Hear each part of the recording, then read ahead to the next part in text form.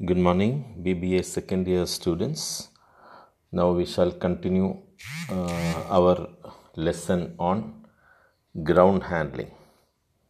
Ground handling agreements, that is your paper 8, lesson 5. We have completed only one class in that.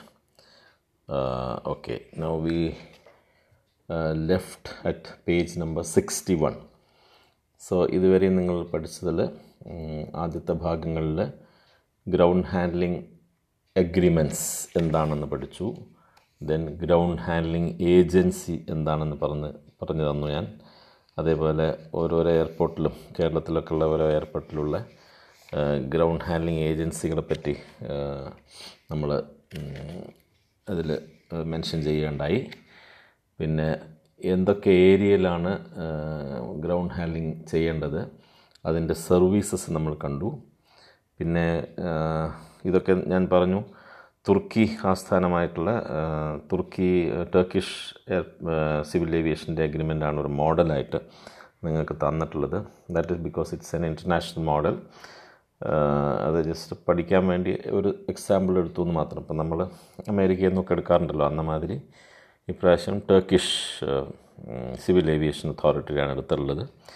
ഞാൻ പറഞ്ഞു കണ്ണൂർ എയർപോർട്ടിൽ handle ചെയ്യുന്ന Celebi എന്ന് പറഞ്ഞിട്ടുള്ള ഗ്രൗണ്ട് ഹാൻഡ്ലിംഗ് ഏജൻറ്റ് ടർക്കിഷ് ഒറിജിനാണ്, തുർക്കിയിൽ നിന്ന് വന്നതാണ്. അവർക്കൊരു ഗ്ലോബൽ പ്രസൻസ് ഉണ്ട്, പല സ്ഥലത്തും ഒരു ഹാൻഡിൽ ചെയ്യുന്നുണ്ട്. അതുപോലെ ഇന്ത്യയിലും ഹാൻഡിൽ ചെയ്യുന്നു, ഇന്ത്യയിൽ കേരളത്തിലും ഹാൻഡിൽ ചെയ്യുന്നു. അപ്പോൾ ഇതൊക്കെ നമ്മൾ പറഞ്ഞു. പിന്നെ ടൈപ്പ് ഓഫ് സർവീസസ് നമ്മൾ പറഞ്ഞു. ആർട്ടിക്കിൾ 5 പറ്റി പറഞ്ഞു. അതായത് representation, passenger services, load control and communications, ramp, aircraft line maintenance, ഇതൊക്കെ പേജ് 60 നമ്മൾ കൈകാര്യം ചെയ്തു.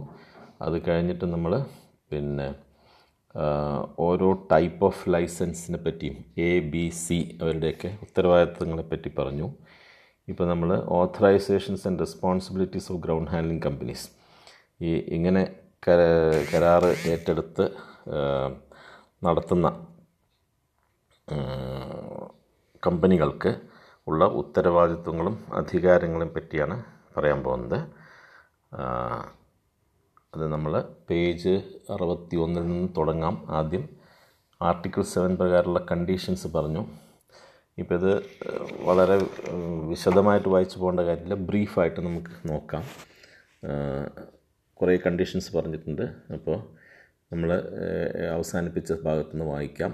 Ground handling companies must exactly maintain its vehicle, equipment and staff that are the basis of the working license, even if they do not render services to any air carrier at airports where they are organized.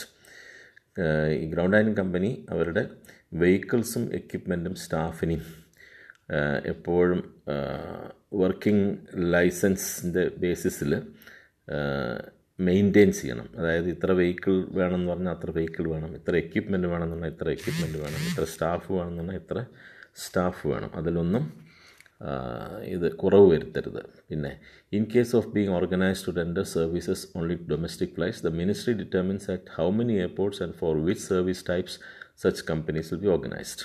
ഡൊമസ്റ്റിക്കിന് മാത്രം ആണ് നടത്തുന്നത് എന്നുണ്ടെങ്കിൽ അത് ministry തീരുമാനിക്കും. പിന്നെ അവർക്ക് എത്ര ഫിനാൻഷ്യൽ കേപ്പബിലിറ്റി വേണം, അതാണ് അടുത്ത ഇതിൽ പറയുന്നത്. Paid capitals of ground handling companies have a working license group A. ഇപ്പോൾ നമ്മൾ 3 ടൈപ്പ് ABC പറഞ്ഞു. ലൈസൻസ് ഗ്രൂപ്പ് A ഉള്ളവർക്ക് $3 മില്യൺ കുറയാത്ത പെയ്ഡ് ക്യാപിറ്റൽ വേണം. അതായത് ഒരു കമ്പനിയാണെങ്കിൽ അവർക്ക് അത്രയും പെയ്ഡ് ഷെയർ ക്യാപിറ്റൽ വേണം, അതാണ് പറയുന്നത്. So paid capitals of ground handling companies having a working license group A cannot be less than $3 million in equivalent Turkish lira. അതായത് $ലാണ് കണക്ക് പറഞ്ഞത്. അത്രയും ടർക്കിഷ് ലീറ, അവിടുത്തെ കറൻസിയുടെ പേരാണ് ലീറ, അത്രയും ഡെപ്പോസിറ്റ് വേണം. പിന്നെ വർക്കിംഗ് ലൈസൻസ് C ആണെങ്കിൽ 2 മില്യൺ 200,000 2 ലാക്ക് ആണത്. 1 10 100 1000 2 ലാക്ക് $200,000 കുറയാത്ത പെയ്ഡ് അപ്പ് ക്യാപിറ്റൽ അല്ലെങ്കിൽ ഷെയർ ക്യാപിറ്റൽ വേണം. Then equivalent $US for capital in Turkish liras is calculated based on the selling rate of Turkish Central Bank. അത് കൺവേർഷൻ റേറ്റ് അപ്പോഴത്തെ അതാത് സമയങ്ങളിൽ പ്രിവലൻ്റ് ആയിട്ടുള്ള ടർക്കിഷ് സെൻട്രൽ ബാങ്കിൻ്റെ കൺവേർഷൻ റേറ്റ് വെച്ചിട്ട് അവർ ഡോളറിനെ ടർക്കിഷ് ലിറയിൽ കൺവേർട്ട് ചെയ്ത് എത്ര ലിറ കെട്ടിവെക്കണം എന്നുള്ളത് കരുതാക്കും, എത്ര ലിറയുടെ ആസ്തി അവർക്കുണ്ടായിരിക്കണം എന്നുള്ളത്. Then companies demanding to obtain a working license group A or C must have their commercial registrations, prepare and publish their original contract and submit a notary certified copy of this to the ministry in accordance with the Turkish Commercial Code. ഇതൊക്കെ നിയമങ്ങളാണ്, വളരെ വിശദമായിട്ട് പറഞ്ഞു എന്നേ ഉള്ളൂ. ഇവർക്ക് working license group എയും സിയും ഉള്ളവർക്ക് കമേഴ്ഷ്യൽ രജിസ്ട്രേഷൻസ് വേണം, അവരുടെ ഒറിജിനൽ കോൺട്രാക്റ്റ് അവർ പബ്ലിഷ് ചെയ്യണം. പിന്നെ നോട്ടറി നിങ്ങൾ കേട്ടിട്ടുണ്ടാവും, നോട്ടറി പബ്ലിക് എന്ന് പറയും ഇവിടെ. അപ്പോൾ അതേപോലെ ഒരു നോട്ടറി, ലീഗൽ അതോറിറ്റി, സർട്ടിഫൈ ചെയ്യാൻ അധികാരപ്പെട്ട ഒരു അതോറിറ്റി, അർഹതയുള്ള അതോറിറ്റി, അവരാണ് നോട്ടറി എന്ന് പറയുന്നത്. അപ്പോൾ notary certified copy of these to the മിനിസ്ട്രിക്ക് സബ്മിറ്റ് ചെയ്യണം. പിന്നെ അതിലൊരു അമെൻമെൻറ്റ് കൊടുത്തിട്ടുണ്ട്, അത് നമ്മൾ വായിക്കേണ്ട. അമെൻമെൻറ്റൊക്കെ ചെറിയ കൺസേണിങ് ആണ്. അടുത്തത് നമുക്ക് ലാസ്റ്റ് പോയിന്റിലേക്ക് പോവാം. Ground handling companies which will obtain working license group must provide DHMI with a final bank letter of guarantee. അപ്പോൾ സ്വന്തം 3 മില്യണിൽ കുറയാത്ത ഡെപ്പോസിറ്റ് വേണം, കൂടാതെ ഒരു ബാങ്ക് ഇതും വേണം, ബാങ്ക് ഗ്യാരണ്ടി വേണം. അപ്പോൾ bank guarantee majority of the officials authorized to manage and represent ground handling companies which will obtain working license group A must provide DHMI with a final bank letter of guarantee for an indefinite period. അതായത് കുറേ കാലത്തേക്കുള്ള, അതായത് എന്തെങ്കിലും നഷ്ടമോ പ്രശ്നങ്ങളോ വന്നു കഴിഞ്ഞാൽ compensation കൊടുത്തുകൊള്ളാം എന്നുള്ള ഒരു bank guarantee വേണം. ഓക്കെ, ഇത് സാധാരണ എല്ലാ സ്ഥലത്തും നടപ്പുള്ളതാണ്. അതിൻ്റെ കണ്ടീഷൻസൊക്കെ അതിൽ പറയുന്നുണ്ട്, എത്രയാണ് വേണ്ടത്. അത് DHMI ഡിസൈഡ് ചെയ്യുന്ന ഒരു തുക at an amount of $1 million for royalty fees to be paid. ഇത് ഏറ്റെടുക്കുമ്പോൾ ഒരു റോയൽറ്റി ഫീസ് കൊടുക്കണം. ആർക്ക്? DHMIക്ക് കൊടുക്കണം. And for their obligations that may arise from the service agreement. ഈ സർവീസ് അഗ്രിമെൻറ്റിൽ നിന്ന് ഉയർന്ന് വരാവുന്ന എന്തെങ്കിലും കടപ്പാടുകൾ, ഓബ്ലിഗേഷൻസ് മീറ്റ് ചെയ്യാൻ കൂടി തയ്യാറായിരിക്കണം. അതിനുവേണ്ടിയാണ് ഈ ബാങ്ക് ഗ്യാരണ്ടി എൻഷുർ ചെയ്യുന്നത്. that they will execute, and ground handling companies which will obtain working license group B or C, അവർക്ക് എത്രയാണ് വേണ്ടത്? $1 ലക്ഷം കുറയാത്ത ബാങ്ക് ഗ്യാരണ്ടി വേണം. മറ്റവർക്ക് $1 million കുറയാത്ത ഗ്യാരണ്ടി വേണം. അപ്പോൾ എ എന്ന് പറഞ്ഞാൽ അതിനനുസരിച്ച് എല്ലാ ഏരിയയും കവർ ചെയ്യുന്നതായ കാരണം അത് എക്ക് കൂടുതൽ ഉത്തരവാദിത്വവും ഓബ്ലിഗേഷനും ഉണ്ട്. അതാണ്. പിന്നെ അമെൻമെൻ്റ് ഉണ്ട്. അമെൻമെൻ്റൊക്കെ ചെറിയ മാറ്റങ്ങൾ അവിടെയും ഇവിടെയും വന്നതാണ്, അത് നമുക്ക് ശ്രദ്ധിക്കേണ്ട കാര്യമില്ല. മൊത്തത്തിൽ ഈ ഗ്രൗണ്ട് ഹാൻഡ്ലിംഗ് കോൺട്രാക്റ്റ് ഏറ്റെടുക്കുമ്പോൾ അതിൻ്റെ ലീഗലായിട്ടുള്ള ബാധ്യതകളെ പറ്റിയാണ് പറയുന്നത്. ഇനി 62-ാമത്തെ പേജിൽ പോവാം. 62-ാമത്തെ പേജിൽ എഗെയിൻ കുറേ അമെൻമെൻറ്റ്സ് ഉണ്ട്, അത് ബോദർ ചെയ്യണ്ട. ഓക്കെ, ഇനി നമുക്ക് മെയിനായിട്ടുള്ള കാര്യങ്ങൾ മാത്രമേ ഇപ്പോൾ ഞാൻ പറഞ്ഞത് നിങ്ങൾ നോട്ട് ചെയ്ത് വെച്ചാൽ മതി. ഇനി 5.2.4 section 4 authorizations of local air carriers. ഇതിലെന്താ പറയുന്നത്? Local air carriers are authorized to perform all or a part of the airport ground handling service types mention in Article 5 for themselves by getting a working license group B or for another air carrier by getting a working license group A. അപ്പോൾ ഈ local air carriers, ഈ local എന്ന് പറഞ്ഞാൽ domestic carriers, international carriers അല്ല. International carriers വരുമ്പോൾ അവർക്ക് ഈ ground handling ഏജൻസിനെ തന്നെ അപ്പോയിൻറ്റ് ചെയ്യണം. ലോക്കൽ എയർ കാരിയേഴ്സ് അവർക്ക് അവരുടെ സ്വന്തം ഫ്ലൈറ്റ് ഹാൻഡിൽ ചെയ്യാം. അതിനവർ എന്ത് ചെയ്യണം? വർക്കിംഗ് ലൈസൻസ് ഗ്രൂപ്പ് ബി അല്ലെങ്കിൽ വർക്കിംഗ് ലൈസൻസ് ഗ്രൂപ്പ് എ വാങ്ങിക്കാനുള്ള ഏർപ്പാട് ചെയ്യണം. Local air carriers are authorized to perform all, മിക്കവാറും എല്ലാ ഡ്യൂട്ടിയും അല്ലെങ്കിൽ ഭാഗികമായോ പൂർണ്ണമായോ ഭാഗികമായോ എയർപോർട്ട് ഗ്രൗണ്ട് ഹാൻഡ്ലിംഗ് സർവീസ്, ഇപ്പോൾ ഈ പറഞ്ഞ സർവീസുകളൊക്കെ വേറൊരു ഏജൻസിനെ കൊണ്ട് ചെയ്യിക്കുന്നതിന് പകരം they themselves can do by getting. അവർക്ക് ഒരു ഇത് കിട്ടണം. എന്ത് കിട്ടണം? ലൈസൻസ് കിട്ടണം, ഗ്രൂപ്പ് ബി അല്ലെങ്കിൽ ഗ്രൂപ്പ് എ. പിന്നെ അതിൽ കുറേ കണ്ടീഷൻസ് പറയുന്നുണ്ട്. ഇൻ കേസ് അത്രയും ഡീറ്റെയിൽ ആയിട്ട് നമുക്ക് പോകേണ്ട കാര്യമില്ല. അത് ചെറിയ ചെറിയ കണ്ടീഷൻസാണ്, നമുക്ക് മൊത്തത്തിൽ മനസ്സിലാക്കിയാൽ മതി. Let's go to page 63, 5.2.5 section 5. ഇപ്പോൾ authorizations of foreign air carriers. അപ്പോൾ ആദ്യം പറഞ്ഞാൽ എന്താണ്? Local air carriers. ഇങ്ങനെ മെയിനായിട്ടുള്ള ഹെഡിങ്ങിനെ പറ്റി നമുക്ക് മനസ്സിലാക്കിയാൽ മതി. ഇപ്പോൾ ലോക്കൽ എയർ കാരിയേഴ്സ് എന്ന് പറഞ്ഞാൽ ഞാൻ പറഞ്ഞു 5.2.4 പേജ് 62 അത് ഡൊമസ്റ്റിക് കാരിയേഴ്സാണ്. സോ ഡൊമസ്റ്റിക് കാരിയേഴ്സ് ആകുമ്പോൾ അവർക്ക് ഫോർ എക്സാമ്പിൾ അവരുടെ സ്വന്തം സർവീസസ്, ടിക്കറ്റിങ്ങിന് ഞങ്ങൾക്ക് സ്റ്റാഫുണ്ട്, അല്ലെങ്കിൽ ക്ലീനിങ്ങിന് ഞങ്ങൾക്ക് സ്റ്റാഫുണ്ട്, ഞങ്ങളുടേതായ സ്വന്തം സ്റ്റാഫുണ്ട്, അപ്പം ഞങ്ങൾ ഗ്രൗണ്ട് ഹാൻഡ്ലിംഗ് ഏജൻസിയെ അപ്പോയിൻറ്റ് ചെയ്യേണ്ട കാര്യമില്ല എന്നൊരു പെർമിഷൻ കൊടുത്തിട്ടുണ്ട്. അത്രയാണ് 5.2.4 വന്നത്. പക്ഷേ അവർക്ക് ലൈസൻസ് എടുക്കണം. എന്തിന്? Working group license, working license group BO അല്ലെങ്കിൽ വർക്കിംഗ് ലൈസൻസ് ഗ്രൂപ്പ് AO എടുത്തിരിക്കണം. അതായത് സെൽഫ് ഹാൻഡ്ലിംഗ് എന്ന് പറയും. ഇപ്പോൾ ഇവിടെയും കണ്ടീഷൻ ഉണ്ടായിരുന്നു. ഇപ്പോൾ ചില ആളുകൾ മുമ്പ്, ഒരു എക്സാമ്പിളിന് വേണ്ടി ഞാൻ പറയാം, എയർ ഇന്ത്യ ആയിരുന്നു പണ്ട് കൊച്ചി എയർപോർട്ടിൽ എല്ലാ ഫ്ലൈറ്റുകളെയും ഹാൻഡിൽ ചെയ്തിരുന്നത്. എയർ ഇന്ത്യയുടെ ഹാൻഡ്ലിംഗ് ഏജൻസി, അതായത് air India air transport services limited എന്ന് പറഞ്ഞ അതായിരുന്നു. മുമ്പ് അതിന് ആ പേരുണ്ടായിരുന്നില്ല, വേറെ പേരിലായിരുന്നു. എയർ ഇന്ത്യ ഹാൻഡ്ലിംഗ് എന്നായിരുന്നു. അപ്പോൾ എയർ ഇന്ത്യ ആയിരുന്നു ഏത് കാരിയർ വന്നാലും, ഫോർ എക്സാമ്പിൾ ഇൻഡിഗോ വന്നാലും, ജെറ്റ് എയർവേസ് വന്നാലും, അന്ന് ജെറ്റ് എയർവേസ് ഉണ്ടായിരുന്നല്ലോ, കിങ് ഫിഷർ വന്നാലും, എല്ലാം മൊത്തത്തിൽ എയർ ഇന്ത്യ ഹാൻഡിൽ ചെയ്യുന്നതുകൊണ്ട് അവർ സ്വയം ഹാൻഡിൽ ചെയ്യാൻ പാടില്ല. Self handling is not permitted എന്ന റൂൾ ഉണ്ടായിരുന്നു. പിന്നീട് അതിനവർ കേസ് കൊടുത്തു, കോടതിയിൽ കേസ് കൊടുത്തിട്ട് ഞങ്ങൾക്ക് സെൽഫ് ഹാൻഡ്ലിംഗ് വേണമെന്ന് ജെറ്റ് എയർവേസ് പറഞ്ഞ് സ്ഥാപിച്ചെടുത്ത് പിന്നെ അവർ തന്നെ സ്വന്തം സ്റ്റാഫിനെ കൊണ്ട് ഹാൻഡിൽ ചെയ്യിക്കാൻ തുടങ്ങി. പക്ഷേ പിന്നീട് സിവിൽ ഏവിയേഷൻ്റെ ഈ ഗ്രൗണ്ട് ഹാൻഡ്ലിംഗ് പോളിസി പരിഷ്കരിച്ചപ്പോൾ ഗവൺമെൻറ് അപ്രൂവ്ഡ് ആയിട്ടുള്ള ഒരു സെറ്റ് ഓഫ് ഏജൻസികളെ കൊണ്ട് മാത്രമേ ഗ്രൗണ്ട് ഹാൻഡ്ലിംഗ് ചെയ്യിക്കാവൂ, അല്ലാതെ എയർലൈൻസിന് സെൽഫ് ഹാൻഡ്ലിംഗ് പാടില്ല എന്ന് അങ്ങനെ ഒരു റൂൾ കൊണ്ടുവന്നു. അപ്പോൾ അതിലും ചില എക്സെപ്ഷൻസ് ഉണ്ട് ചില സ്ഥലത്ത്. ഇപ്പോൾ തുർക്കിയിൽ കണ്ടില്ലേ, അപ്പോൾ ഇങ്ങനെ പറഞ്ഞിരിക്കുന്നു, authorization by local air carriers, അവർക്ക് അത് ചെയ്യാനുള്ള അധികാരമുണ്ട്. ഇനിയിപ്പോൾ ഇതിപ്പോൾ ലോക്കൽ എയർ എന്ന് പറഞ്ഞാൽ ഡൊമസ്റ്റിക് കാരിയേഴ്സ്. ഇനി നമുക്ക് ഇൻ്റർനാഷണൽ കാരിയേഴ്സിൻ്റെ കാര്യം നോക്കാം. 5.2.5 section 5 authorization of foreign air carriers. Okay, article 9 പ്രകാരം the authorization of foreign air carriers operating scheduled on non scheduled flights are specified as follows. Foreign air carriers operating scheduled flights are authorized to perform for themselves all or a part of representation, supervision and administration, passenger services, load control and communications, aircraft line maintenance, fuel and oil services mentioned in Article 5.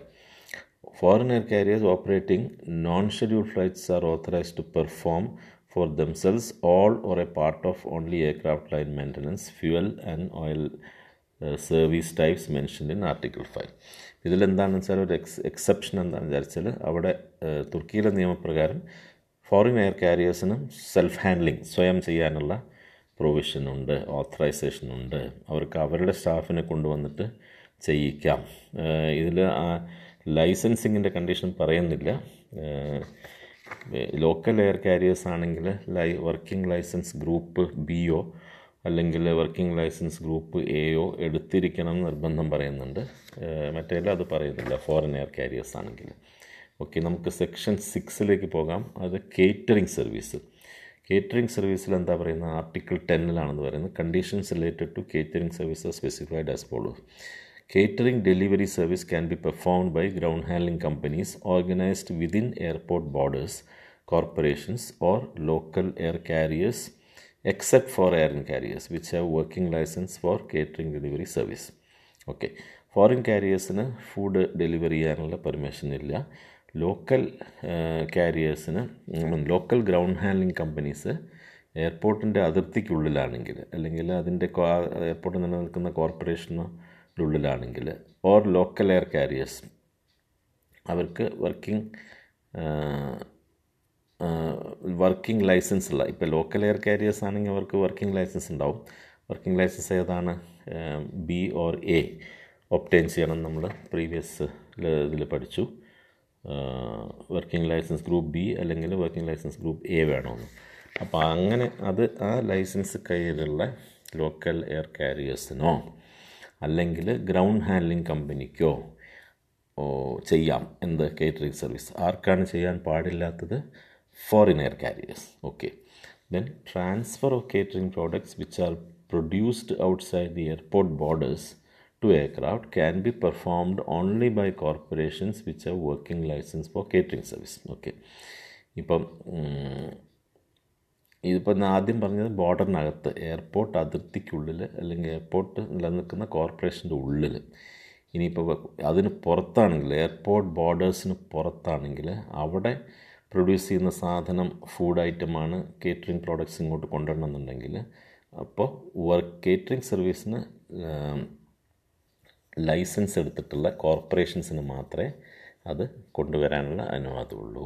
ഇനി catering production service, അതിൻ്റെ കുറേ വിശദാംശങ്ങളാണ് പറയുന്നത്. അത് നമുക്ക് ആവശ്യമില്ല. Just കുറേ നിയമാവശ്യങ്ങൾ എങ്ങനെ ഇരിക്കണം, അവർക്ക് എന്ത് വേണം എന്നുള്ളതൊക്കെ അത് കുറേ ഡീറ്റെയിൽ ആയിട്ട് പറയുന്നുണ്ട്. Just this is only for just your familiarization.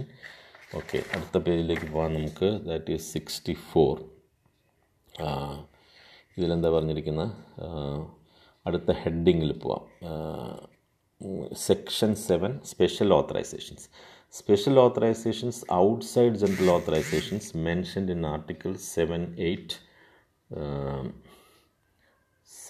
8 and 9 of this regulation are explained as follows. Services which are demanded by foreign air carriers and which cannot be performed by ground handling companies and local air carriers can be performed by other foreign air carriers having working license. അതായത് ഇപ്പോൾ foreign air carriers ഒരു service demand ചെയ്യാം, അത് GHAക്ക് കൊടുക്കാൻ പറ്റില്ല, local എയർലൈൻസിനും കൊടുക്കാൻ പറ്റില്ല എന്നുണ്ടെങ്കിൽ വേറെ ഫോറിൻ കാരിയറിന് കൊടുക്കാൻ പറ്റും. ഇപ്പോൾ സപ്പോസ് ഒരു ഫോറിൻ എയർ കാരിയറിൻ്റെ ഒരു പർട്ടിക്കുലർ ടൈപ്പ് ഓഫ് ഫ്ലൈറ്റിന് ഒരു മെക്കാനിക്കൽ ഫെയിലിയർ ആയി വിചാരിക്കാം. അതിന് സ്പെയർ പാർട്സ് വേണം. അപ്പോൾ ആ സ്പെയർ പാർട്സ് നന്നാക്കണമെങ്കിൽ അപ്പോൾ ലോക്കൽ എയർ കാരിയറിൻ്റെ കയ്യിൽ ആ സ്പെയർ പാർട്സ് ഇല്ല, GHAയുടെ കയ്യിലും ഇല്ല. GHA ആരാണ്? ഗ്രൗണ്ട് ഹാൻഡ്ലിംഗ് കമ്പനി അല്ലെങ്കിൽ ഗ്രൗണ്ട് ഹാൻഡ്ലിംഗ് ഏജൻസി, അവരുടെ കയ്യിലും ഇല്ല. അപ്പോൾ ആരെ ആശ്രയിക്കാം? വേറെ ഒരു ഫോറിൻ എയർ കാരിയർ ഇതേ ടൈപ്പ് ഓഫ് എയർക്രാഫ്റ്റ് അവിടെ ഓപ്പറേറ്റ് ചെയ്യുന്നുണ്ടെങ്കിൽ അവരെ സമീപിക്കാം. പക്ഷേ permission must be obtain from DHMI to exercise such authority. Okay. In case there is not a ground handling company to perform the ground handling services demanded by air carriers at airports where they operate their flights, or if the ground handling company is unable to perform any of the demanded service types, then local air carriers are authorized to perform the services for the air carriers. ഇപ്പോൾ ground handling company ഇല്ലാതെ വിചാരിക്കുക, there is no ground handling company ചെയ്യാൻ, and air carriers demand ചെയ്യുന്ന service കൊടുക്കാൻ പര്യാപ്തരായിട്ടുള്ള ആളുകളില്ല വിചാരിക്കാം.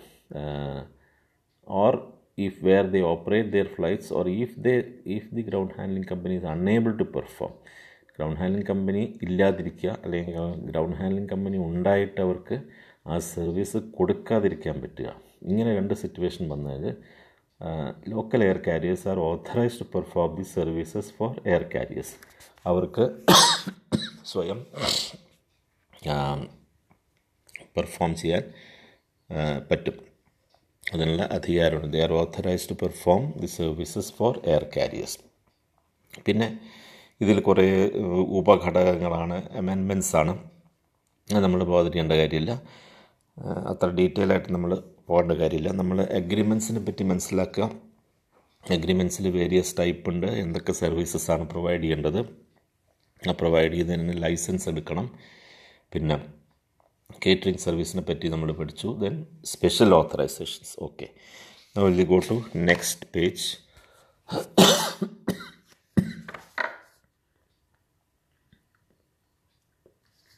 Okay, എല്ലാത്തിനെ പറ്റിയും loading and off loading service, aircraft interior cleaning service, cargo and mails service, driver and operator service, ഇങ്ങനെ പല സർവീസിനെ പറ്റിയും പറയുന്നുണ്ട്. ഓക്കെ, ഇനി നമുക്ക് മൊത്തത്തിലുള്ള ഗൈഡ് ലൈൻസിലേക്ക് പോകാം. അതായത് part 2 guidelines and procedures. അത് നമ്മൾ അടുത്ത വോയിസ് ക്ലിപ്പിൽ കണ്ടിന്യൂ ചെയ്യാം. Thank you. Okay, let's continue the lesson. On page 65, part 2, guidelines and procedures. ഇപ്പോൾ selection 1 processes related to working license. ഇപ്പോൾ വർക്കിംഗ് ലൈസൻസ് കിട്ടാൻ വേണ്ടിയിട്ടുള്ള പ്രോസസ്സസാണ്. അപ്പോൾ നമ്മൾ വർക്കിംഗ് ലൈസൻസ് എ ബി ഇതിനെ പറ്റിയൊക്കെ പറഞ്ഞു ആദ്യത്തിൽ. അപ്പോൾ അത് എങ്ങനെ കിട്ടും എന്നുള്ളതാണ്. അപ്പോൾ അതിന് കുറേ കോമ്പിറ്റൻസി വേണം. അതായത് ആദ്യം ഒരു പ്രിലിമിനറി പെർമിഷൻ കൊടുക്കും. അപ്പം നമുക്ക് മൂന്നാമത്തെ പാരഗ്രാഫിൽ പോവാം. ആദ്യത്തെ പാരഗ്രാഫ് വായിക്കാം. എന്നിട്ട് a preliminary permission does not have the nature of commitment for granting the working license. ആദ്യം ഒരു പ്രിലിമിനറി പെർമിഷൻ കൊടുക്കും. അതായത് ഒരു താൽക്കാലികമായിരിക്കും. അത് 1 ഇയറിന് മാത്രമേ വാലിഡിറ്റി ഉള്ളൂ. അത് വർക്കിംഗ് ലൈസൻസായിട്ട് ഫുൾ വർക്കിംഗ് ലൈസൻസായിട്ട് അല്ലെങ്കിൽ അത് കൊടുക്കാനുള്ള കമ്മിറ്റ്മെൻ്റായിട്ട് കണക്കാക്കാൻ പാടില്ല. ഓക്കെ. കാരണം ഇവരുടെ ഗ്രൗണ്ട് ഹാൻഡ്ലിംഗ് ഏജൻസിയുടെ ആരാണ് കോൺട്രാക്റ്റ് ഏറ്റെടുക്കാൻ വരുന്നത് വെച്ചാൽ അവരുടെ എല്ലാ ഏരിയയിലുള്ള കേപ്പബിലിറ്റി നിശ്ചയിച്ചതിന് ശേഷമേ കൊടുക്കുകയുള്ളൂ. Conditions specified by this regulation in respect of obtaining the working license are the minimum conditions required for a company to be able to provide ground handling services. അത് അണ്ടർലൈൻ ചെയ്തോളൂ. Minimum conditions required for a company to be able to provide ground handling services. ഇപ്പോൾ ground handling services കൊടുക്കാൻ ഒരു കമ്പനിക്ക് കഴിവുണ്ട് എന്ന് തെളിയിക്കാൻ minimum conditions എങ്കിലും മീറ്റ് ചെയ്തിരിക്കണം. Meeting these conditions or others without obtaining a preliminary permission does not entitle the company to obtain the preliminary permission or working license to perform ground handling services at airports. അപ്പോൾ അങ്ങനെ ഒരു capability ഉണ്ട് എന്നുള്ളത് വെച്ച് കാരണം preliminary permission വാങ്ങാതെ അവർക്ക് ground handling service provide ചെയ്യാൻ പറ്റില്ല. പ്രിലിമിനറി പെർമിഷൻ വാങ്ങാതെ വർക്കിംഗ് ലൈസൻസ് കിട്ടുമില്ല. അതാണ് പറയുന്നത്. അപ്പോൾ ഗ്രാൻറ്റിംഗ്, ഈ പാരഗ്രാഫ് കൂടെ അണ്ടർലൈൻ ചെയ്തോളൂ. Granting preliminary permission or working license to perform ground handling services. Ground handling services എന്ന് പറഞ്ഞാൽ ഇപ്പോൾ നിങ്ങൾക്ക് ബൈ ഹാർട്ടായി കാണും എന്തൊക്കെയാണെന്നുള്ളത്. Passenger service, catering service, line maintenance service, അതേമാതിരി ബാഗേജ് സർവീസസ് കുറേ പറഞ്ഞില്ലേ, അത് എല്ലാം ഓർമ്മയാണ്. Cargo service. Okay. Granting preliminary permission or working license to perform ground handling services including the services to be performed by air carriers for themselves is evaluated by taking into consideration the criteria. ഇതിന് ചില conditions ഉണ്ട്. ആ conditions അല്ലെങ്കിൽ അതിന് ചില തത്വങ്ങളുണ്ട്. അത് എന്തൊക്കെയാണ്? ഈ പ്രിലിമിനറി പെർമിഷൻ കൊടുക്കാനും അതെ വർക്കിംഗ് ലൈസൻസ് കൊടുക്കാൻ. വർക്കിംഗ് ലൈസൻസ് എന്തിനാ? To perform ground handling services. Okay. അപ്പോൾ അത് കൊടുക്കണം എന്നുണ്ടെങ്കിൽ നമ്മൾ കണക്കിലെടുക്കേണ്ട ചില കാര്യങ്ങളെ പറ്റിയാണ് താഴെ പറയുന്നത്. ഒന്ന്, മൂവ്മെൻറ്റ് ഏരിയാസ് ഓഫ് എയർപോർട്ട്. എത്രമാത്രം മൂവ്മെൻറ്റ് ഏരിയ ഉണ്ട്. 2, capacity in terms of vehicle traffic. Vehicle ട്രാഫിക്കിൻ്റെ കപ്പാസിറ്റി, അത് എത്ര വെഹിക്കിൾ ഓടിക്കാം എന്നുള്ളത് കണക്കാക്കിയിട്ട്. Then place allocation availabilities for workshops and vehicle parking areas. ഇപ്പോൾ വെഹിക്കിൾ പാർക്കിങ്ങിനും വർക്ക്ഷോപ്പിനും സ്ഥലം അലൊക്കേറ്റ് ചെയ്യാനുള്ള അവൈലബിലിറ്റി ഉണ്ടോ. Then physical structure of airports and the existing and foreseen future market situation. അതായത് എയർപോർട്ടിൻ്റെ ഘടന, അതിൻ്റെ ബിൽഡിങ്ങിന്, അതിൻ്റെ ഏപ്രിൻ്റെ കപ്പാസിറ്റി, ദെൻ ഇപ്പോഴത്തെ കണ്ടീഷൻ, ഫ്യൂച്ചർ മാർക്കറ്റ് സിറ്റുവേഷൻ. പിന്നെ 5-ാമത്തെ the need for additional capacity by ministry also by taking the opinion of DHMI. ഇപ്പോൾ അഡീഷണൽ കപ്പാസിറ്റി വേണ്ടി വരികയാണെങ്കിൽ അത്.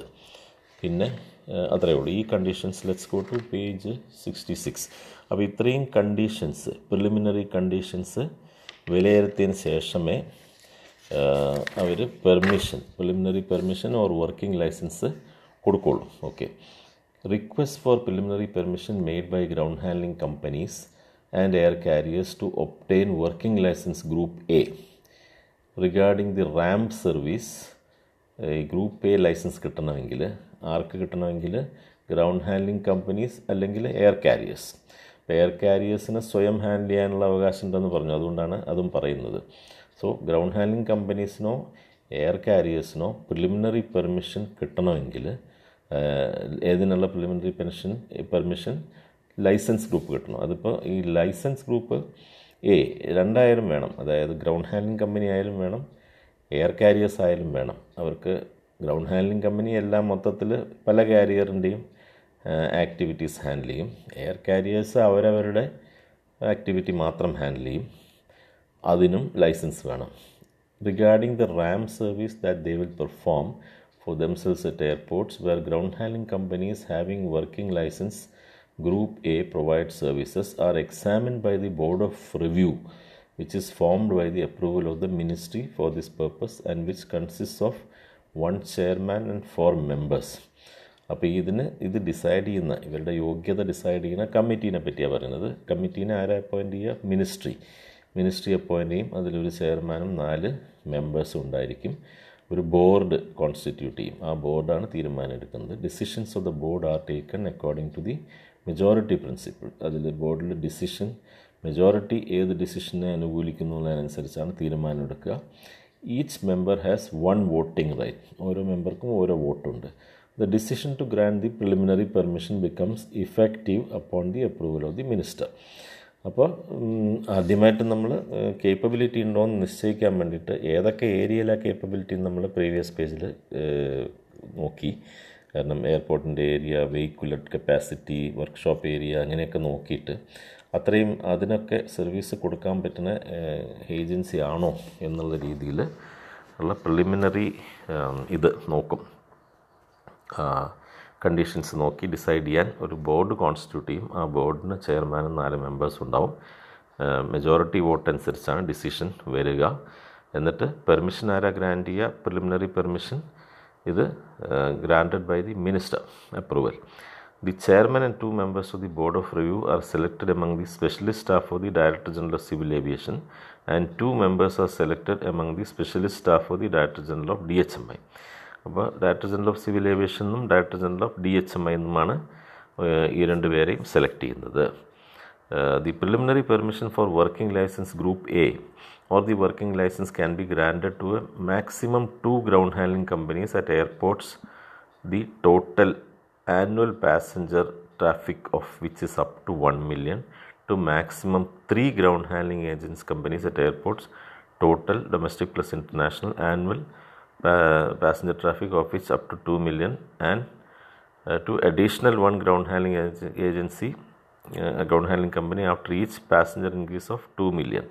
അത് കണക്ക് പറഞ്ഞിരിക്കുകയാണ്. അതായത് അപ് ടു 1 million ആണെങ്കിൽ ഡൊമസ്റ്റിക്കും ഇൻ്റർനാഷണലും, ഡൊമസ്റ്റിക് പാസഞ്ചറുടെയും ഇൻ്റർനാഷണൽ പാസഞ്ചറുടെയും ടോട്ടൽ കണക്ക് 1 million വരെ ഉള്ള ഒരു എയർപോർട്ടാണെങ്കിൽ, അതായത് 1 million എന്ന് പറഞ്ഞാൽ 10 ലക്ഷം. അപ്പോൾ ആനുവൽ ട്രാഫിക്കാണ് പറയുന്നത്. കൊല്ലത്തിൽ 10 ലക്ഷത്തിനുള്ളിലാണെന്ന് വിചാരിക്കാം. അതായത് 8 ലക്ഷമോ 9 ലക്ഷമോ ഒക്കെ ആവാം. പക്ഷെ അതായാലും വളരെ കുറവാകരുത്. അപ്പോൾ അതുവരെയുള്ള എയർപോർട്ടാണെങ്കിൽ വർക്കിംഗ് ലൈസൻസ് കൊടുക്കുന്ന എത്ര പേർക്കാണ്? 2 ഗ്രൗണ്ട് ഹാൻഡ്ലിംഗ് കമ്പനീസിന്. അതേമാതിരി 2 million മേലെ ആണെങ്കിൽ, ഇതിപ്പോൾ 2 million വരെയാണ് പറഞ്ഞത്, 1 million വരെയാണ് പറഞ്ഞത്. 1 million കഴിഞ്ഞ് 2 million മേലെ വരികയാണെങ്കിൽ മാക്സിമം 3 ഗ്രൗണ്ട് ഹാൻഡ്ലിംഗ് കമ്പനിക്ക് അപ്രൂവൽ കൊടുക്കും. ഓക്കെ, അത് വേണമെങ്കിൽ അണ്ടർലൈൻ ചെയ്തോളൂ. ഇത് തുർക്കിയിലെ നിയമമാണ്, പക്ഷേ ഇവിടെയും അങ്ങനത്തെ സിമിലർ ഇതുണ്ടാവാൻ, കണ്ടീഷൻസ് ഉണ്ടാവാൻ ചാൻസ് ഉണ്ട്. So just for example and guiding you what are the conditions like, അതിന് വേണ്ടിയിട്ടാണ് എക്സാമ്പിൾ കൊടുത്തിരിക്കുന്നത്. ദെൻ പിന്നെ ഒരു കണ്ടീഷൻ കൂടി പറഞ്ഞിട്ടുണ്ട്. The total at airports, the total domestic plus international annual passenger traffic of which exceeds 2 million. അവിടെ എന്താ കൊടുത്തിരിക്കുന്നത്? അഡീഷണൽ ആയിട്ട് ഒരു ഗ്രൗണ്ട് ഹാൻഡ്ലിംഗ് ഏജൻസിയുടെ കൊടുക്കും. അതായത് 3+1. അപ്പോൾ 1 million വരെ 2, 1 million കഴിഞ്ഞ് 2 million വരെ 3, 2 million മേലെ പോവുകയാണെങ്കിൽ ഈ 3+1 4 ഗ്രൗണ്ട് ഹാൻഡ്ലിംഗ് ഏജൻസികളെ അപ്പോയിൻറ്റ് ചെയ്യാനുള്ള ലൈസൻസ് കൊടുക്കും. അത്രയും മനസ്സിലാക്കിയാൽ മതി. Okay, the preliminary permissions to be granted by the ministry are valid for 1 year. ഇത് ഞാൻ നേരത്തെ പറഞ്ഞു. 2 ടൈപ്പാണ് പെർമിഷൻ. ഒന്ന് പ്രിലിമിനറി പെർമിഷൻ, പിന്നൊന്ന് ലൈസൻസ് ABC. ലൈസൻസ് എടുക്കുന്നതിന് മുമ്പ് കിട്ടുന്നതാണ് preliminary permission. So preliminary permission to be granted by the ministry are valid for 1 year for mandatory services and for 6 months for non-mandatory services as from the grant date. Mandatory സർവീസസിന് അതായത് അതിൽ രണ്ടും മാൻഡേറ്ററിയും non മാൻഡേറ്ററിയും decide ചെയ്തിട്ടുണ്ടായിരിക്കും. For example ഇപ്പോൾ passenger management അല്ലെങ്കിൽ passenger service അല്ലെങ്കിൽ ലോഡ് കൺട്രോൾ ഇതൊക്കെ മാൻഡേറ്ററിയാണ് എന്ന് വിചാരിക്കുക. നോൺ മാൻഡേറ്ററി ആയിട്ടുള്ളത് സപ്പോസ് ബാഗേജ് സർവീസ്, കാർഗോ ഒക്കെ നോൺ മാൻഡേറ്ററി ആയിരിക്കുക. അപ്പോൾ ആദ്യത്തേതിന് 1 year വാലിഡിറ്റിയും രണ്ടാമത്തേന് 6 months വാലിഡിറ്റിയും കൊടുക്കും ഗ്രാൻറ്റ് ചെയ്യുന്ന ഡേറ്റിൽ നിന്ന്. Companies which cannot obtain the working licence by completing the necessary preparation.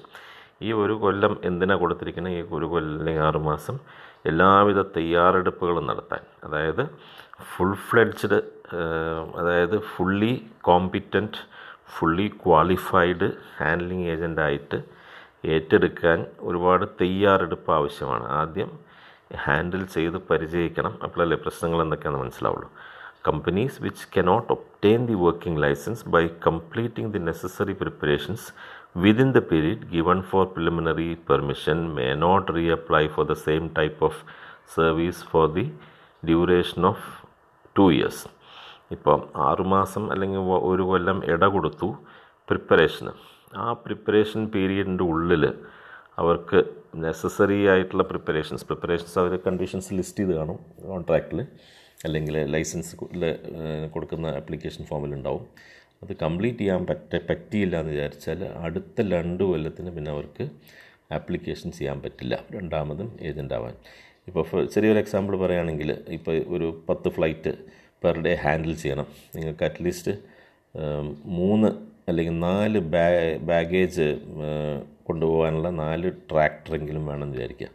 Okay, ആദ്യത്തെ 6 മാസം അവർ പറയും ഞങ്ങളുടെ കയ്യിൽ 2 ഉള്ളൂ, 2 വെച്ച് ഞങ്ങൾ മാനേജ് ചെയ്തോളാം, പ്രശ്നമില്ല എന്ന് പറയും. പക്ഷേ ആ 6 മാസത്തിൻ്റെ ഉള്ളിൽ അവർ 4 ആക്കിയിട്ടില്ല എന്നുണ്ടെങ്കിൽ അവർ ആ കണ്ടീഷൻ ക്വാളിഫൈ ചെയ്യുന്നില്ല, അവർ ഇൻകോമ്പിറ്റൻ്റ് ആവുകയാണ്, അവിടെ ക്വാളിഫൈഡ് ആകുന്നില്ല. സോ ആ 6 മാസം 1 കൊല്ലത്തിന് അതേമാതിരി ഓരോ ഇതിപ്പോൾ ഞാനൊരു എക്സാമ്പിൾ പറഞ്ഞത് മാത്രം.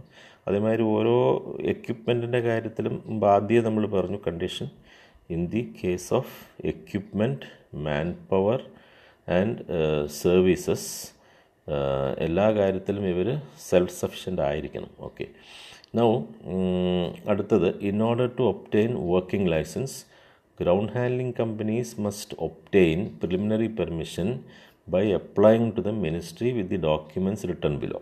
ഡീറ്റെയിൽ ആയിട്ടുള്ള പ്രൊസീജിയർ പറഞ്ഞിട്ടുണ്ട്. അപ്പോൾ നമ്മൾ 2 ടൈപ്പ് ഓഫ് പെർമിഷൻ, ഒരു സ്ഥലത്ത് നേരെ വന്നിട്ട് ആർക്കും വിമാനം ഹാൻഡിൽ ചെയ്യാൻ പറ്റില്ല. ഒരു സ്ഥലത്ത് വന്നു കഴിഞ്ഞാൽ ആദ്യം ഹാൻഡിൽ ചെയ്യാൻ ഞങ്ങൾ നാളെ മുതൽക്കങ്ങ് വന്നോളാം എന്ന് പറഞ്ഞാൽ ഞങ്ങളുടെ കയ്യിൽ 500 മാൻ പവർ ഉണ്ട്, ഞങ്ങളുടെ കയ്യിൽ ഹൈടെക് എക്യുപ്മെൻറ്റ്സ് ഉണ്ട്, പിന്നെ ഞങ്ങളുടെ കയ്യിൽ അതിന് വേണ്ട എല്ലാ സൗകര്യങ്ങളും, അതായത് ട്രെയിൻഡ് സ്റ്റാഫാണ് എന്നൊക്കെ പറഞ്ഞിട്ട്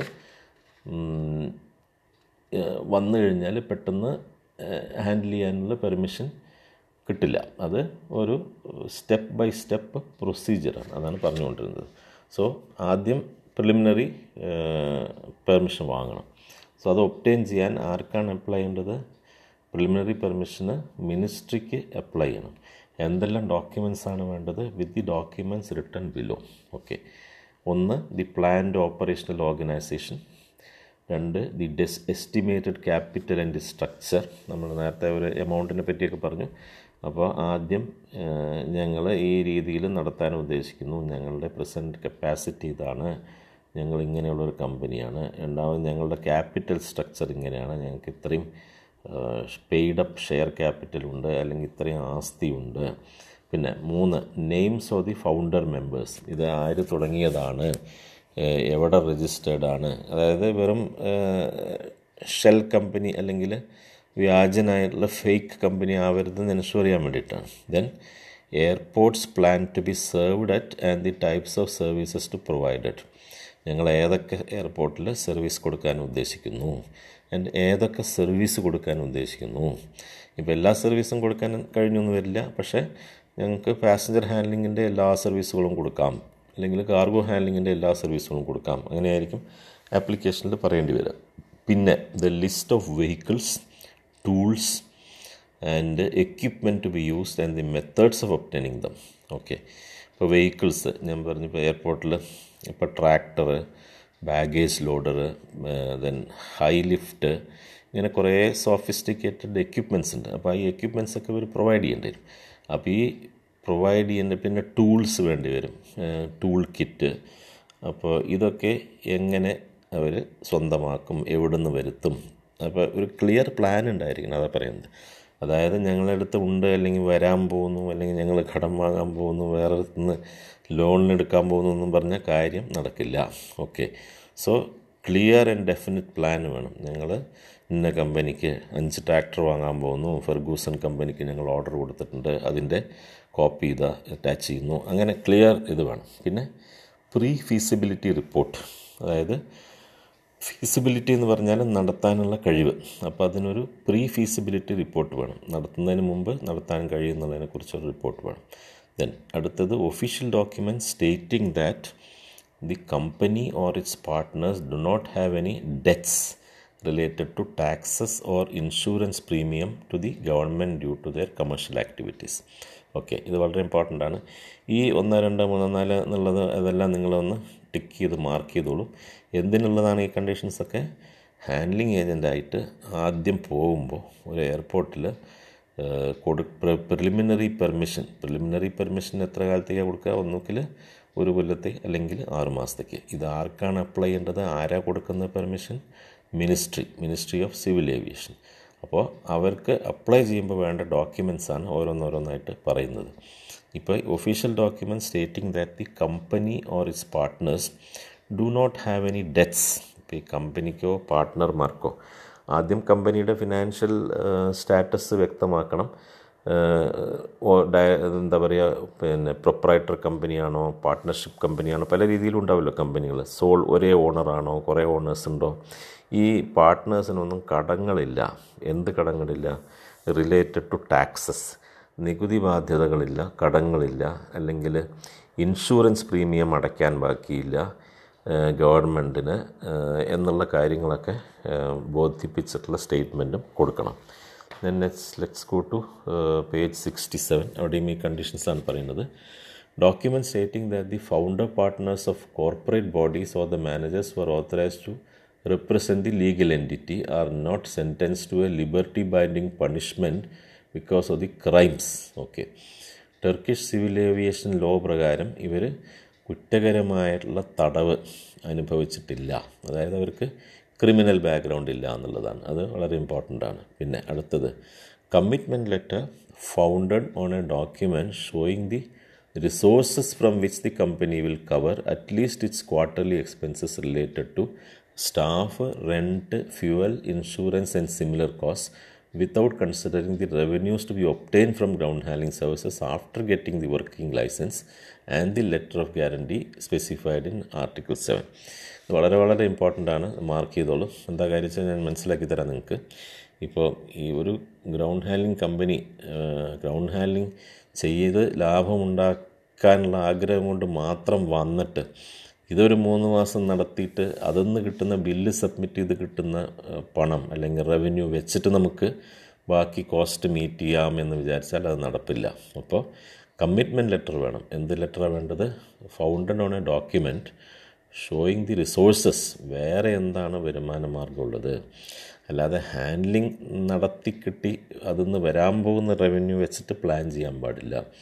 അപ്പോൾ എങ്ങനെയാണ് ഇവർ സ്റ്റാഫ് കോസ്റ്റ് മീറ്റ് ചെയ്യുന്നത്? ഇപ്പോൾ സ്റ്റാഫിനെ അപ്പോയിൻറ്റ് ചെയ്താൽ സ്റ്റാഫിന് സാലറി കൊടുക്കണം, ദെൻ റെൻറ്റ് കൊടുക്കണം. റെൻ്റ് ആർക്ക് കൊടുക്കേണ്ടത്? എയർപോർട്ട് അതോറിറ്റിക്ക്. ഇവർ ഓക്യുപ്പൈ ചെയ്യുന്ന സ്പേസിന് ഇവർ സ്റ്റാഫിനെ വെക്കാനും അതേമാതിരി അവരെ മാനേജ് ചെയ്യാനൊക്കെ അവർക്ക് ഏരിയ വേണ്ടേ? അപ്പോൾ ആ ഏരിയയൊക്കെ സ്വന്തം ഏരിയ എയർപോർട്ടിൽ ഉണ്ടാവില്ലല്ലോ. എയർപോർട്ട് ഓപ്പറേറ്റർ ആരാന്ന് വിചാരിച്ചാൽ അവരുടെ അടുത്ത് നിന്ന് ഏറ്റെടുക്കണം. പിന്നെ ഫ്യൂവല്, ഇൻഷുറൻസ്, ഇങ്ങനെ പല ചിലവുകളുണ്ടാവും. അപ്പോൾ ഇതൊക്കെ എങ്ങനെ മീറ്റ് ചെയ്യാൻ ഉദ്ദേശിക്കുന്നു? ഇത് ഞങ്ങൾ ബാങ്ക് ലോൺ കൊണ്ട് ഉദ്ദേശിക്കുന്നോ, അല്ലാന്നുണ്ടെങ്കിൽ വേറെ ക്യാപിറ്റൽ ആരെങ്കിലും അഡീഷണൽ ക്യാപിറ്റൽ ആരെങ്കിലും കമ്പനിയിലേക്ക് ഇൻവെസ്റ്റ് ചെയ്യുന്നുണ്ടോ എന്ന്. അത് വളരെ സ്പെസിഫിക്കാണ്.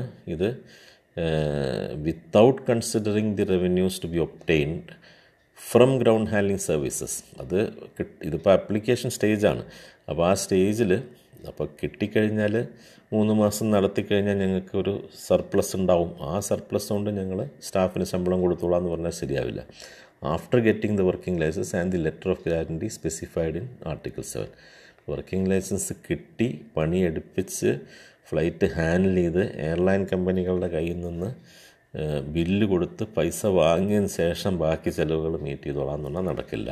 അതാണ്. വേറെ എന്താ വരുമാനം, other source of extra income ഉണ്ടോ എന്നുള്ളത് സ്പെസിഫൈ ചെയ്യണം. ഇതൊക്കെ വളരെ ക്ലിയർ ആയിട്ടുള്ള കണ്ടീഷൻസാണ്. ഇപ്പോൾ നമുക്കിതിൽ ഏതെങ്കിലും കണ്ടീഷൻ ഒരു സാറ്റിസ്ഫൈ ഇല്ല എന്നുണ്ടെങ്കിൽ ആദ്യത്തെ ഇത് തന്നെ തള്ളും. ഫോർ എക്സാമ്പിൾ ക്രിമിനൽ ഇതിൽ കുടുങ്ങിയിട്ടുണ്ടെങ്കിൽ അവരെ ഏറ്റെടുക്കില്ല, അവരുടെ ആപ്ലിക്കേഷൻ എൻ്റർടൈൻ ചെയ്യില്ല. Then detailed information about the commercial connections of founder partners at other business organizations and the commercial activities of these organizations. ഇപ്പോൾ ഇവർക്ക് വേറെ എന്തെങ്കിലും അലൈഡ് ബിസിനസ് ഉണ്ടെങ്കിൽ, ഇപ്പോൾ ഇതേ പാർട്ട്നേഴ്സിന് വേറെ ബിസിനസ് ഉണ്ടായിക്കൂടാന്നില്ലല്ലോ.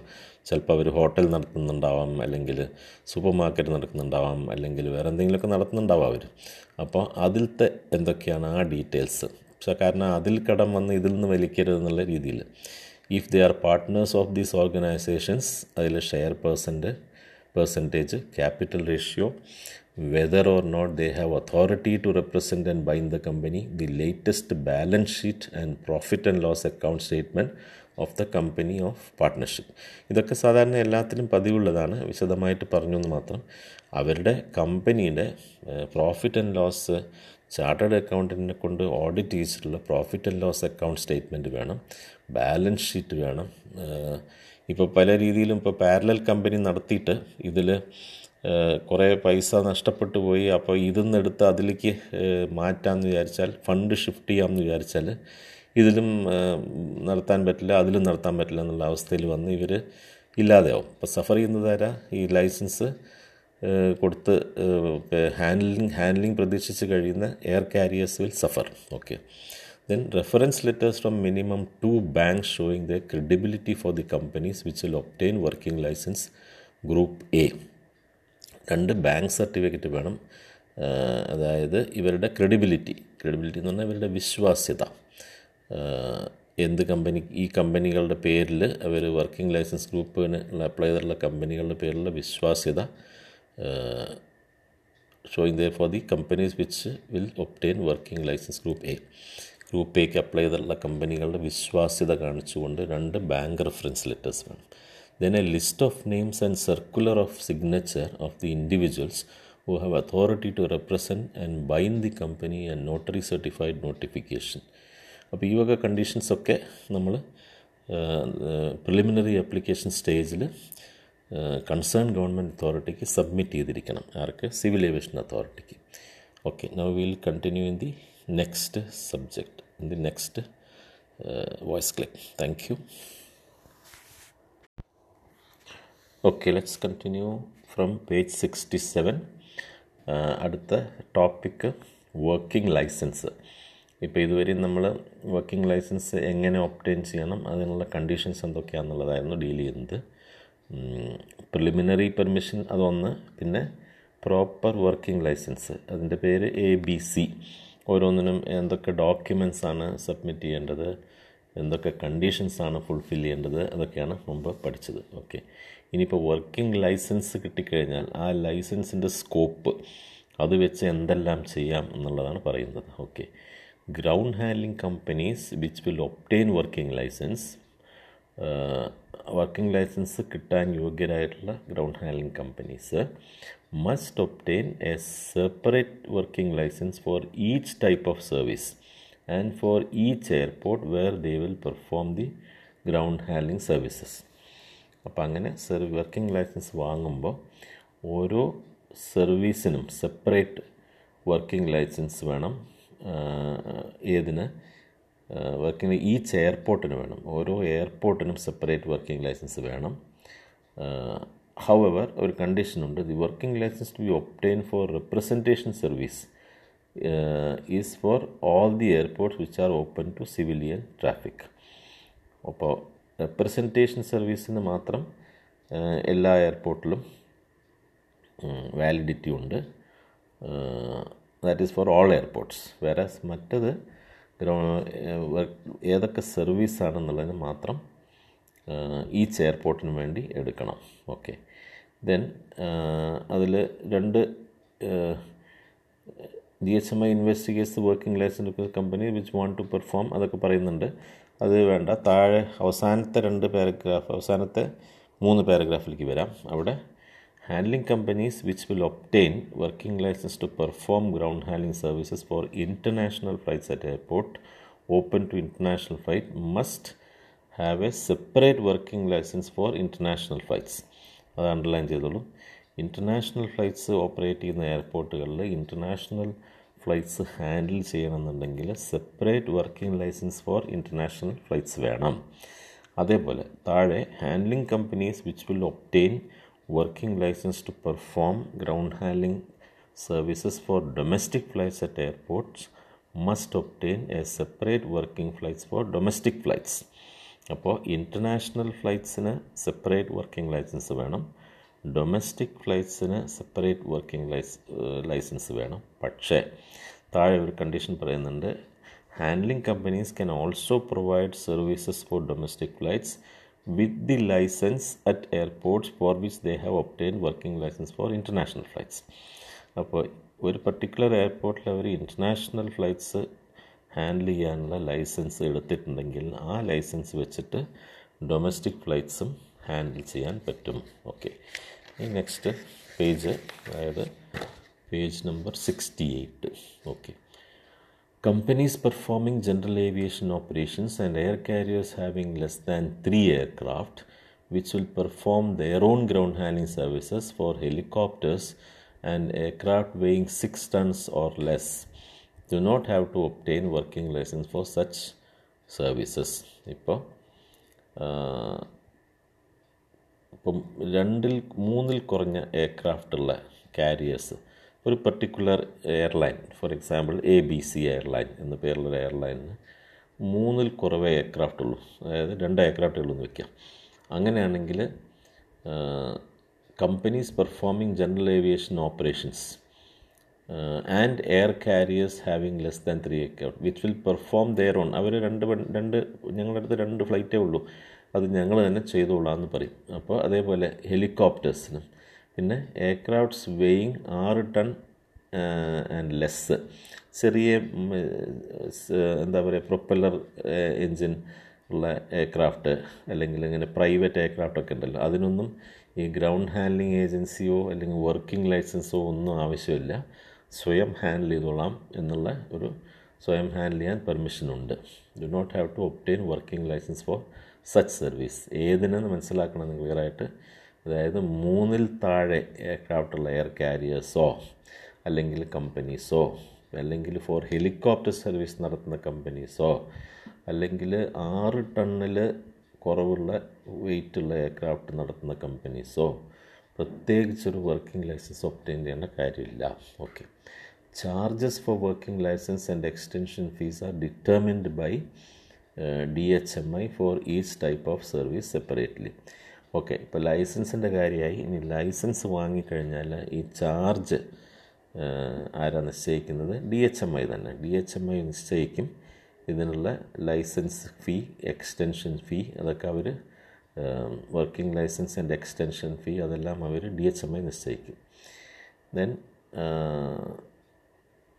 അതിലൊരു അമെൻമെൻറ്റ് വന്നതാണ് പറയുന്നത്. അത് വളരെ അത്ര നമ്മൾ ഓർമ്മിക്കേണ്ട കാര്യമില്ല. അതിന് ജനറൽ കണ്ടീഷൻസ് പറയുന്നു. ജനറൽ കണ്ടീഷൻസിൽ the minimum number of staff and equipment list and that have to be kept available by the ground handling companies and the application principles are determined by DHMI. ഇപ്പോൾ നേരത്തെ പറഞ്ഞു, ഒരു company എന്ന് പറഞ്ഞാൽ ഇപ്പോൾ അവിടുന്ന് ഇവിടുന്നും കടം വാങ്ങി ആ നേരത്തെ ഒരു 10-100 പേരെ ഹാജരാക്കിക്കൊണ്ട് കാര്യമില്ല. അവർക്ക് പെർമനൻ്റ് ആയിട്ടുള്ള സ്റ്റാഫ് വേണം, മിനിമം റിക്വയർഡ് സ്റ്റാഫ് വേണം.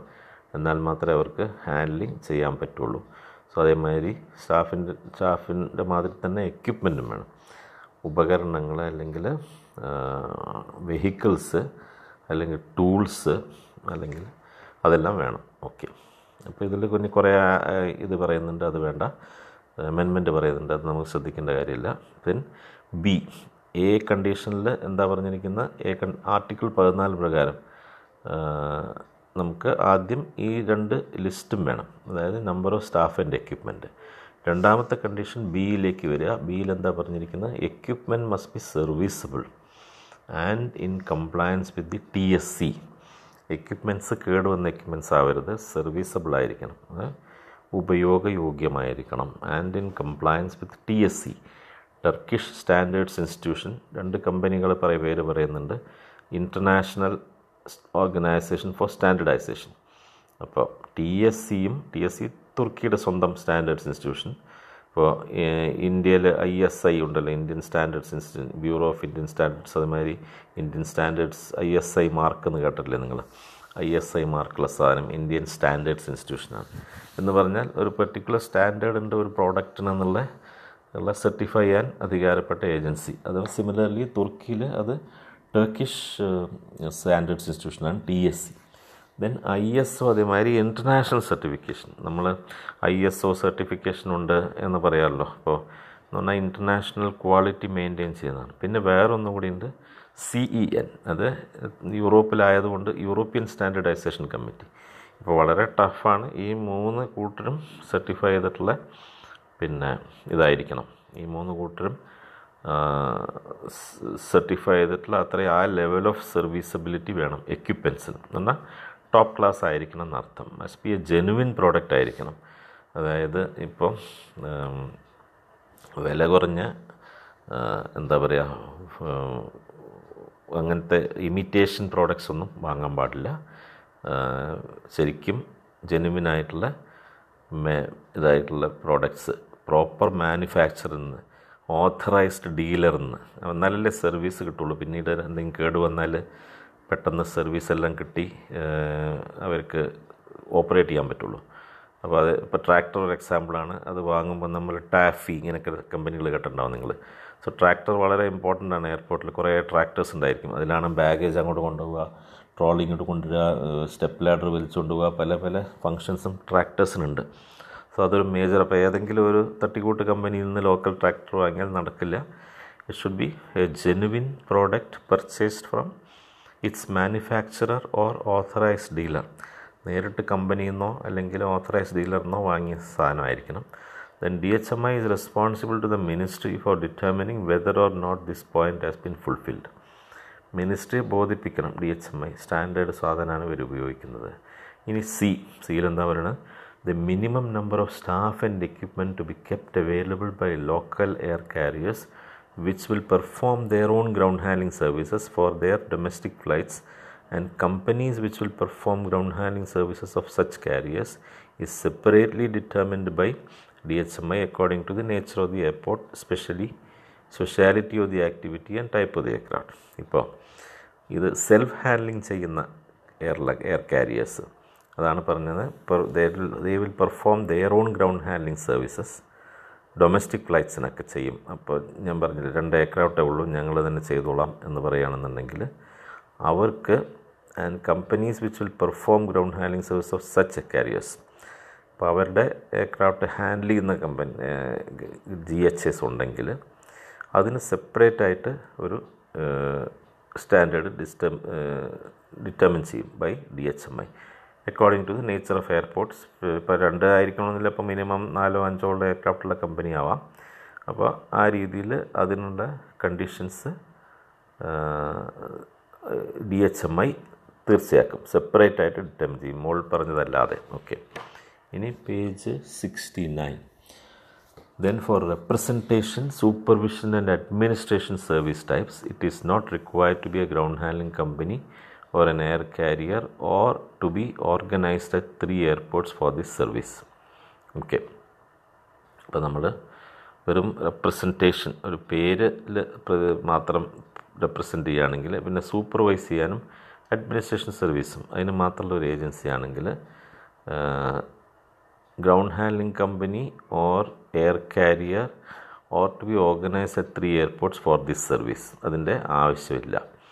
Corporations other than ground handling companies and air carriers furnished with the authorities of this regulation are required to submit the Director General of Civil Aviation of the Ministry of Transport and Communication a letter of intent received from air carriers or original copies of memorandum of understanding or final contract executed with them and their notary certified Turkish translations. Okay, ഇത് ഒരുപാട് details ഉണ്ട്, അത് ആവശ്യമില്ല. Okay, then ഈ condition എന്താണെന്ന് നോക്കാം. Personnel who will be commissioned as managers at the stations of the companies that render supervision and administration service at airports are required to have sufficient knowledge and experience of the service by having at least 3 years of work experience. ഇതിലെന്താ പറയുന്നത് വെച്ചാൽ, ഇപ്പം നമ്മൾ representation, supervision and administration, അവർക്ക് it is not required to be a ground handling agency or air carrier or to be organised at three. ഇവർക്ക് വെറും representation, ഇപ്പം handling ചെയ്യുന്നില്ല, വെറും representation, supervision and administration service മാത്രമേ നടത്തുന്നുള്ളൂ. വേറെ ചില എയർപോർട്ടിൽ അവർ ഹാൻഡ്ലിംഗ് ചെയ്യുന്നുണ്ടാകും, പക്ഷെ അതേ കമ്പനി തന്നെ ഒരു പർട്ടിക്കുലർ എയർപോർട്ടിൽ വെറും സൂപ്പർവിഷൻ അല്ലെങ്കിൽ റെപ്രസെൻറ്റേഷൻ ആ കമ്പനിയുടെ ഒരു പ്രതിനിധി എന്നുള്ള നിലയ്ക്ക് പ്രതിനിധാനം ചെയ്യുന്നു. ആൻഡ് അഡ്മിനിസ്ട്രേഷൻ, ഇവരുടെ ബില്ലിങ്, മറ്റുള്ള കമ്പനികളുടെ ബില്ലിങ് ഇവിടെ വെച്ച് നടത്തുന്നു. അങ്ങനെയൊക്കെ ഉണ്ടെങ്കിൽ മറ്റൊരു എയർപോർട്ടിൽ അവർക്ക് 3 എയർപോർട്ടിൽ വേണമെന്നൊന്നും നിർബന്ധമില്ല. അത് തന്നെ പറയുന്നത്. അതിലത്തെ കണ്ടീഷൻ തന്നെയാണ് ഈയിൽ രണ്ടാമത് പറയുന്നത്. Personnel will be commissioned as managers at the stations of these companies that render. അവിടെ ഈ സൂപ്പർവിഷൻ ആൻഡ് അഡ്മിനിസ്ട്രേഷൻ സർവീസ് കൊടുക്കുന്ന എയർപോർട്ടുകളിൽ അതിൻ്റെ മാനേജേഴ്സായിട്ട് വരുന്ന ആൾക്കാർക്ക് സഫിഷ്യൻറ്റ് നോളജ് വേണം ആൻഡ് എക്സ്പീരിയൻസ് വേണം on the service by having at least 3 years of work experience. 3 കൊല്ലത്തെ വർക്ക് എക്സ്പീരിയൻസ് വേണം in a ground handling company or an IATA member airline company at home or abroad. ഇത് മാനേജേഴ്സിനുള്ളതാണ്. എന്തിൻ്റെ managers? ഈ പറഞ്ഞ കമ്പനികളുടെ വെറും സൂപ്പർവിഷൻ, അഡ്മിനിസ്ട്രേഷൻ ആൻഡ് റെപ്രസെൻറ്റേഷൻ മാത്രം കൊടുക്കുകയാണെങ്കിൽ അങ്ങനത്തെ മാനേജേഴ്സിന് മിനിമം 3 years എക്സ്പീരിയൻസിൻ്റെ ഗ്രൗണ്ട് ഹാൻഡ്ലിംഗ് കമ്പനി വേണം. അല്ലെങ്കിൽ ഒരു IATA മെമ്പർ എയർലൈൻ കമ്പനിയിൽ പുറത്തോ അകത്തോ, അതായത് ഡൊമസ്റ്റിക് ആയിട്ടോ അബ്രോഡായിട്ടോ വർക്ക് ചെയ്ത് പരിചയം വേണം. And to document this with received training to the director general of civil aviation of the ministry of transport and communication. ഇപ്പോൾ ഇതിൻ്റെ ട്രെയിനിങ് കിട്ടിയിട്ടുണ്ട് എന്നുള്ള റെക്കോർഡ്സും വേണം. ഓക്കെ, ദെൻ എഫ് എന്താ condition? It is only mandatory for companies that will render representation service to have a travel agency certificate group A. Representation service നടത്തുന്ന കമ്പനികൾക്ക് ഒരു travel agency certificate group A വേണം. കാരണം അതെന്തിനാണ്? സഫിഷ്യൻറ്റ് നോളജ് ഉണ്ട് ഈ ട്രാവലിനെ പറ്റി, എയർ ട്രാവലിനെ പറ്റി സഫിഷ്യൻറ്റ് നോളജ് ഉണ്ടെന്ന് വരുത്താൻ എന്ന് തെളിയിക്കാൻ വേണ്ടിയിട്ടാണ് ആ സർട്ടിഫിക്കറ്റിൻ്റെ ആവശ്യം.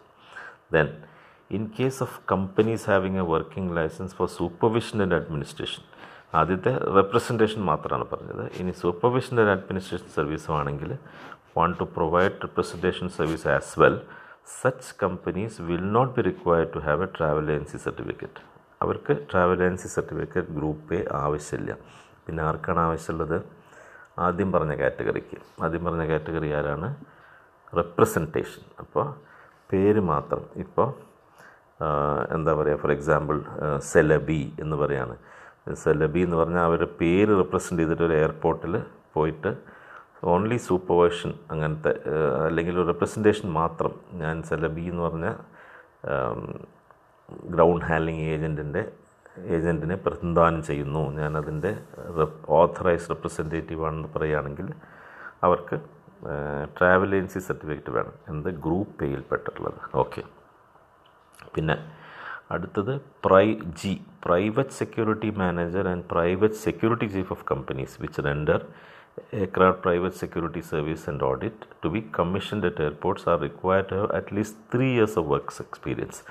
ഇതിൽ സെക്യൂരിറ്റി സർവീസ് കൊടുക്കുന്ന ആൾക്കാർക്കും 3 കൊല്ലത്തെ വർക്ക് എക്സ്പീരിയൻസ് വേണം. In any company which renders this service, അതായത് സിമിലർ സർവീസ് കൊടുക്കുന്ന കമ്പനിയിൽ 3 കൊല്ലത്തെ മിനിമം എക്സ്പീരിയൻസ് വേണം. എവിടെ? ഡൊമസ്റ്റിക് ആയിട്ടോ ഇൻ്റർനാഷണൽ ആയിട്ടോ, at home or abroad. And to document this with received training കിട്ടിയതിൻ്റെ രേഖ വേണം. അത് ഇവർക്ക് കൊടുക്കണം. അവർക്ക് director general of civil aviation of the ministry of transport and communication. Okay, all personnel to be employed are subject to the conditions set forth in Article 16 of the Law Number 2495 on protection of some institutions and organizations and ensuring their security and the prohibition specified in article. അതൊക്കെ വളരെ മൈന്യൂട്ടായിട്ടുള്ള നിയമങ്ങളാണ്, അത് നമുക്ക് നോക്കേണ്ട ആവശ്യമില്ല. ഇപ്പോൾ എത്രയൊക്കെ conditions വേണം. ഇപ്പോൾ മെയിനായിട്ടുള്ള 3-4 കണ്ടീഷൻസ്: നോളജ് വേണം, എക്സ്പീരിയൻസ് വേണം, travel agency group A licence വേണം, ദെൻ ഓരോ കാര്യങ്ങളും മുൻകൂട്ടി പറഞ്ഞിട്ടുണ്ട്, ABCD. അതിലത്തെ മെയിൻ ഇത് മാത്രം നിങ്ങൾ പോയിൻറ്റ്സ് മാത്രം നിങ്ങൾ ഓർമ്മിച്ചാൽ മതി. പിന്നെ അതിലൊരു അമെൻമെൻറ്റ് പറഞ്ഞിട്ടുണ്ട്. അമെൻമെൻറ്റ് നമുക്ക് ബോധർ ചെയ്യേണ്ട കാര്യമില്ല. പിന്നെ നമുക്ക് അടുത്ത പേജിൽ 70 ഇനി നമുക്ക് ഡോക്യുമെൻറ്റ്സ് റിക്വയർഡ് ഫോർ വർക്കിംഗ് ലൈസൻസിലേക്ക് പോകാം. അത് ആർട്ടിക്കിൾ 15 ആണ്. അത് നമുക്ക് അടുത്ത ക്ലാസ്സിൽ കണ്ടിന്യൂ ചെയ്യാം. Okay, thank U.